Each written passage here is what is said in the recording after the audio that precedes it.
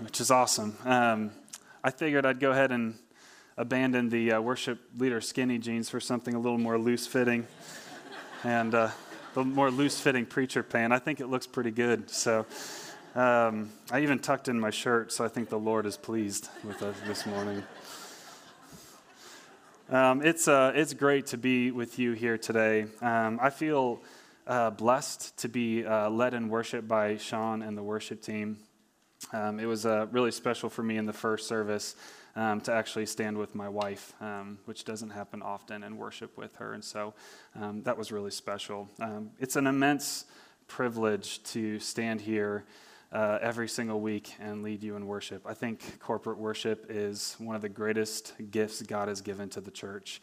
And I believe that when we sing in faith, we are pushing back the forces of darkness and evil. I believe that one of the greatest weapons against the enemy of this world is the worship of the one who has overcome it.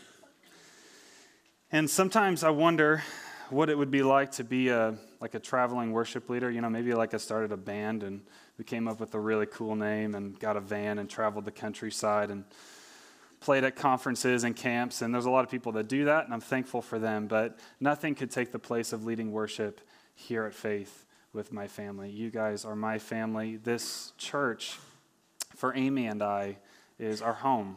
And we are so blessed to be a part of your lives. And we feel honored that you would let us be a part of your lives.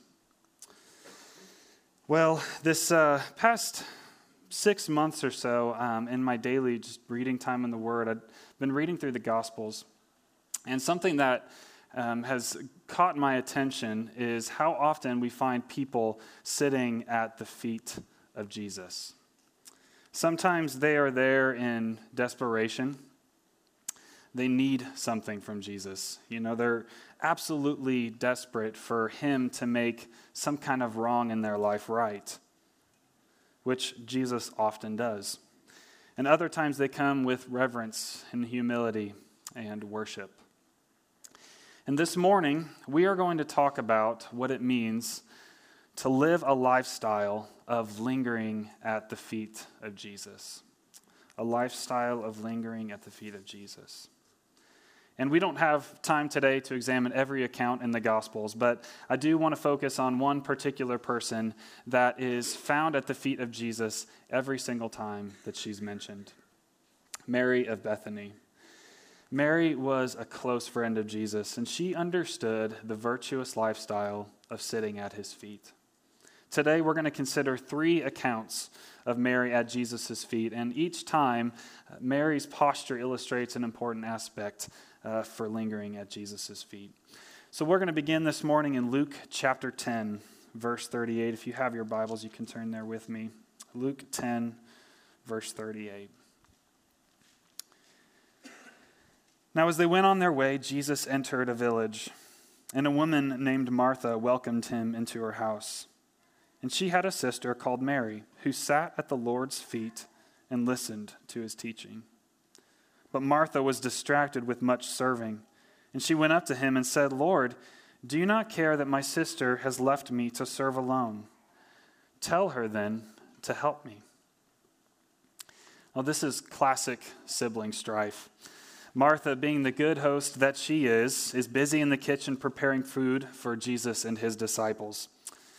And hospitality, after all, was something that Jesus valued and often taught about. In the passage right before this one, Jesus taught about a Samaritan of all people who showed the utmost care and love for someone who needed it, someone that he didn't even know. And so we might assume from this that Jesus will commend Martha and rebuke Mary. Perhaps he would say something along the lines of, "Martha, you're so right. How silly of me to be sitting here with your sister talking to her when she should be in the kitchen helping prepare food for me." But Jesus doesn't say that. And to our surprise, his answer is much different. He says this in verse 41. But the Lord answered her, "Martha, Martha, you are anxious and troubled about many things, but one thing is necessary. Mary has chosen the good portion, which will not be taken away from her." Do you see how gentle Jesus is with Martha? Jesus notices her anxiety in the kitchen. He knows her worry and her concern for all of the food preparations. Now, he doesn't say that these things don't matter. After all, someone does need to prepare food for the guests. Indeed, that's a noble task. But these many things were not bad in and of themselves. But Jesus notices something deeper in Martha.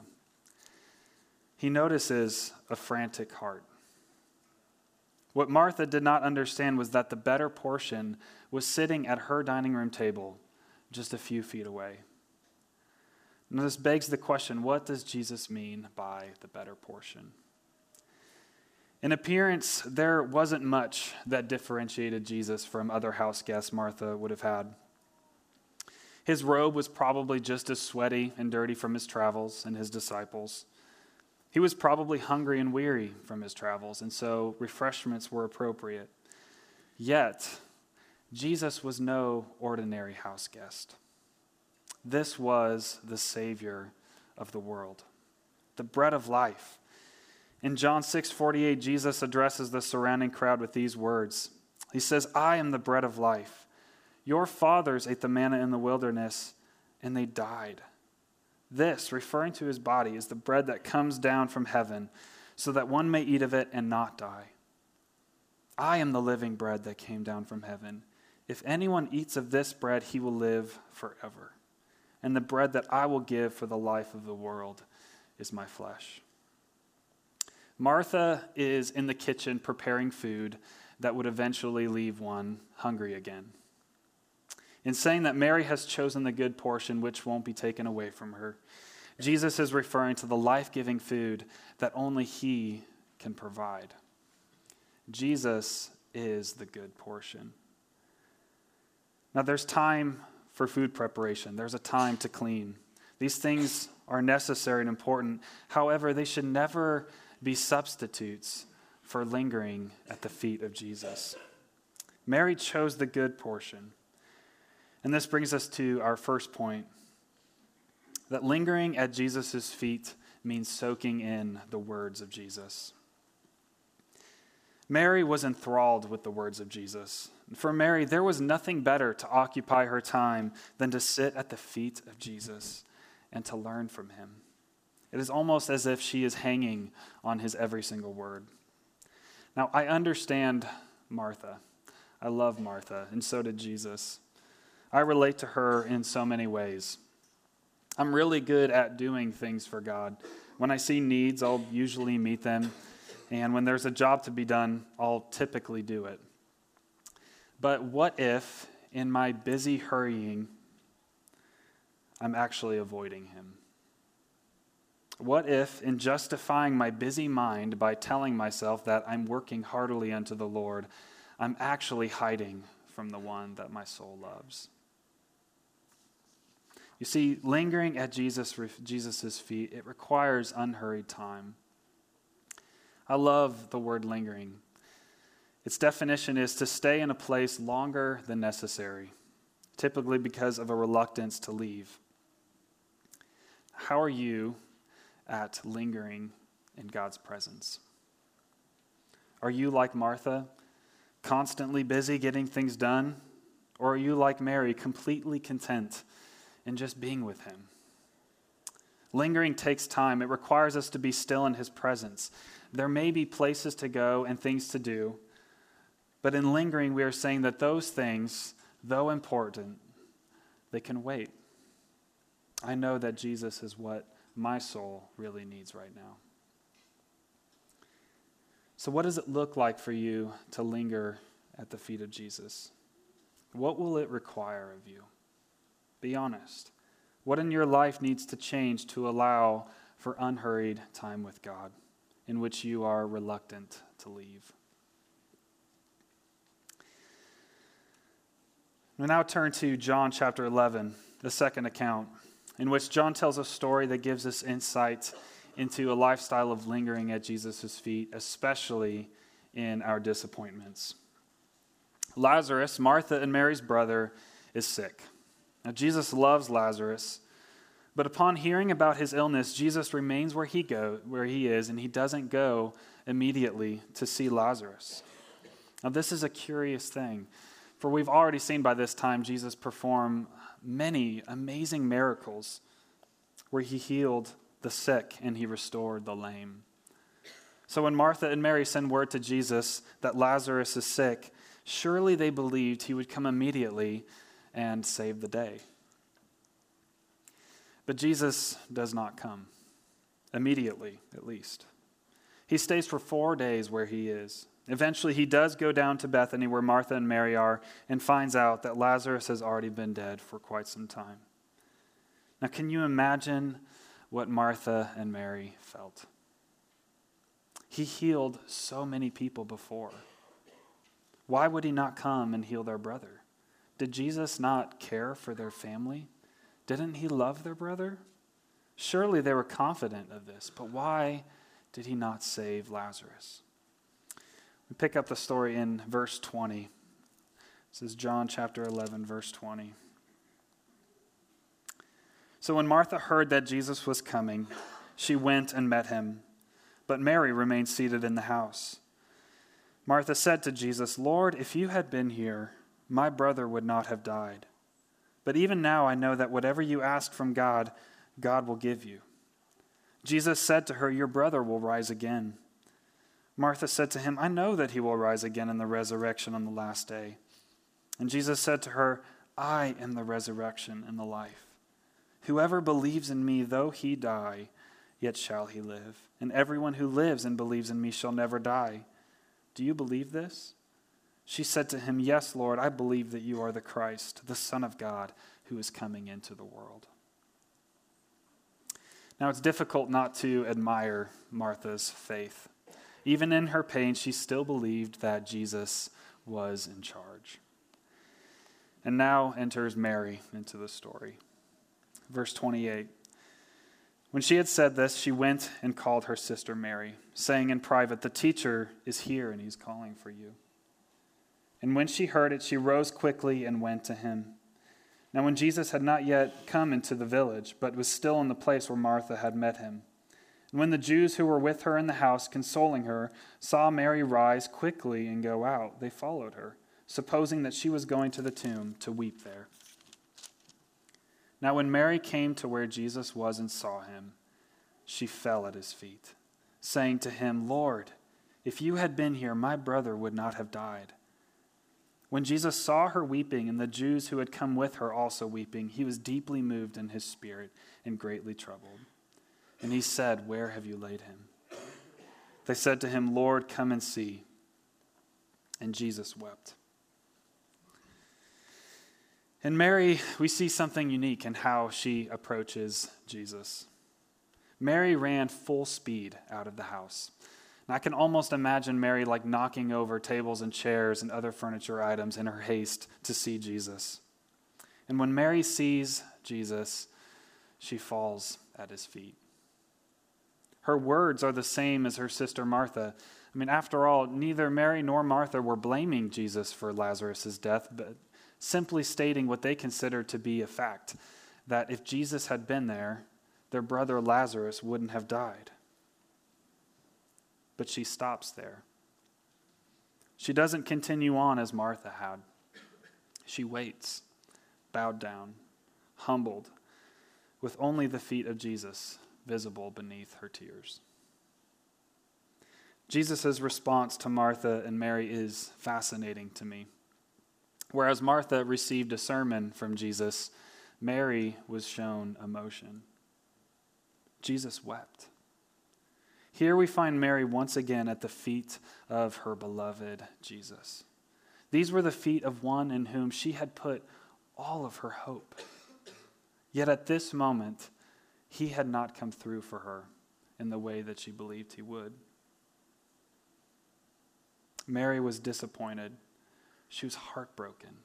She was crushed.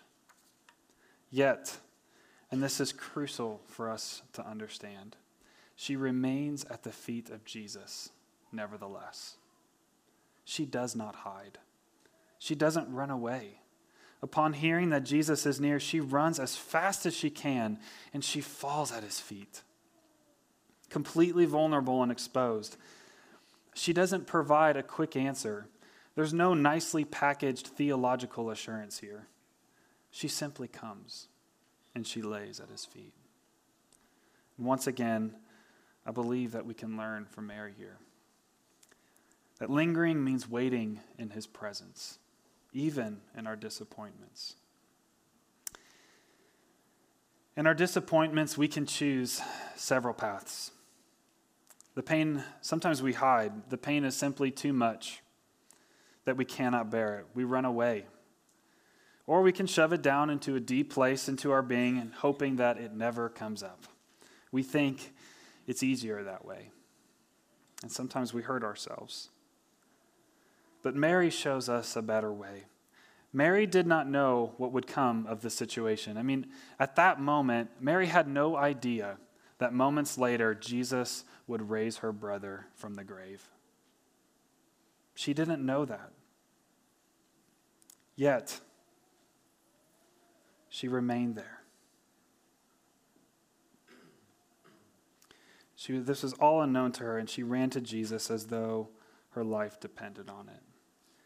And this year, it's highly likely that you and we're going to experience some kind of disappointment, big or small. It's not something to be feared, but just the reality of living in our fallen world. The question for us is this: when these disappointments come, to where will you run? To whom will you go? What will you do with your pain? Will you hide? Will you shove the hurt deep down so as not to feel it? Or will you, like Mary, make the bold and courageous decision to linger at the feet of Jesus and wait? God may provide an answer. He might not. But what if that's not the point? What if lingering in his presence is enough?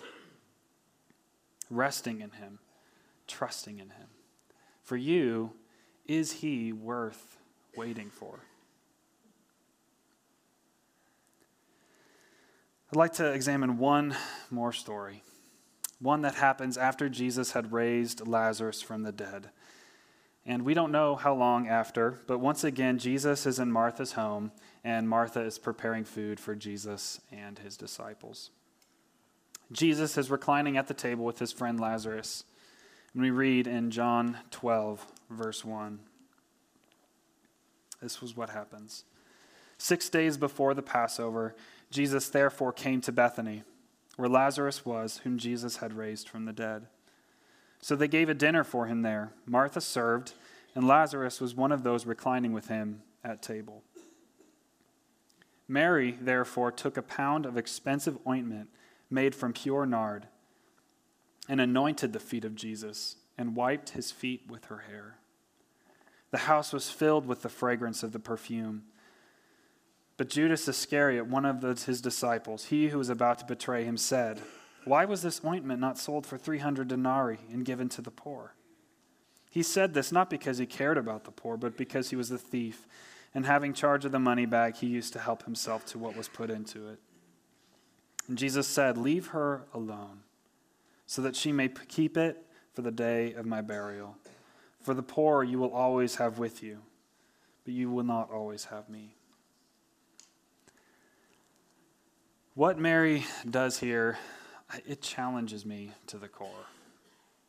Mary is being completely vulnerable in this moment. She is laying it all out there. Not only is what she's doing considered wasteful, but embarrassing. I mean, who takes perfume and pours it on a man's head while he's at dinner and wipes his feet with her hair? And keep in mind that Jesus, though he is fully God, is also fully human. And so his feet were probably gross. But Mary saw something totally different. To Mary, Jesus' feet were beautiful. And not only this, but to be at his feet was the most joyful place for her. Once again, we find Mary lingering at the feet of her precious Jesus, recklessly abandoned in her love and devotion to her Savior and Redeemer. For Mary, nothing else mattered. What people thought of her was of no concern. She did not care if people judged her for acting so foolishly. She loved Jesus.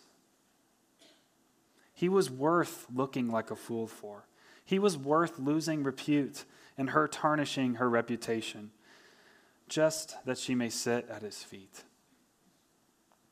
And this brings us to our last point, that lingering at Jesus' feet means vulnerability of our worship in him. So what does this kind of worship and devotion mean for us? Are we willing to look like fools for the sake of expressing our love for our Savior? When you come into this room on Sunday mornings to worship, are you more concerned with what the person behind you thinks of you or worshiping the Lord? Are you more concerned with the sound of your voice? Or are you willing to sing to the Lord because you know to him it doesn't matter? Your voice is beautiful to him. Don't rob him of your worship because you can't sing. He's worthy of your affections. Jesus saw Mary's worship and commended her. And it's here that I'd like you and I to wrestle with a question. What would Jesus say of our worship, of your worship, of my worship?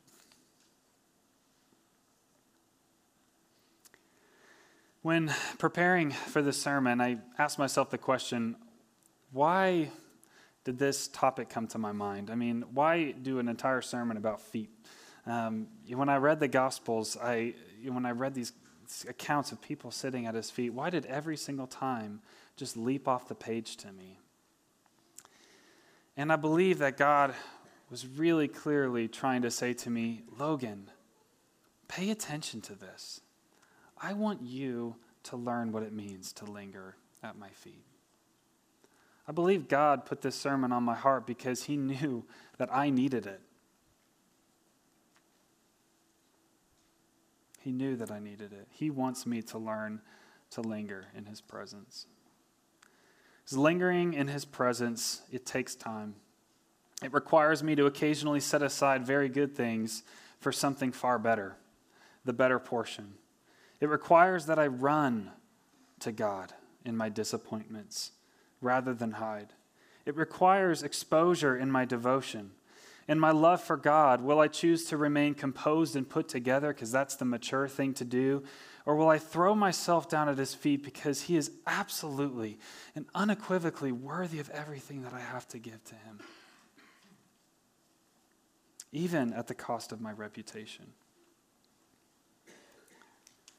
So will you join me in learning what it means to linger at the feet of the Savior?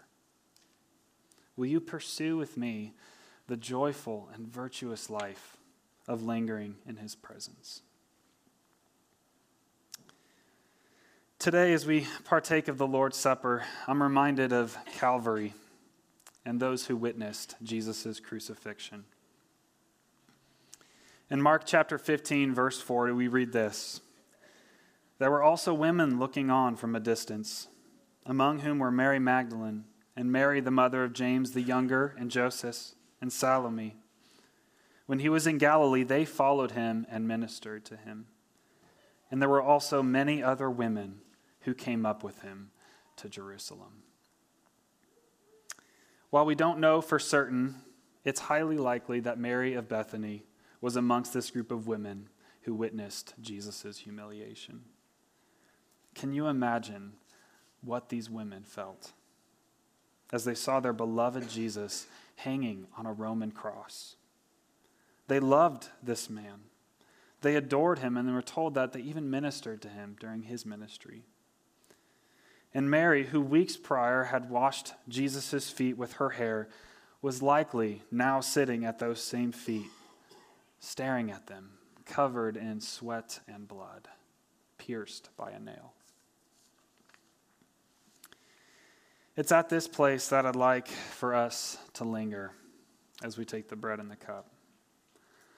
let us linger at the foot of the cross, where the precious feet of Jesus are pierced and bloody. This is our salvation, our justification, our redemption. I'd like those who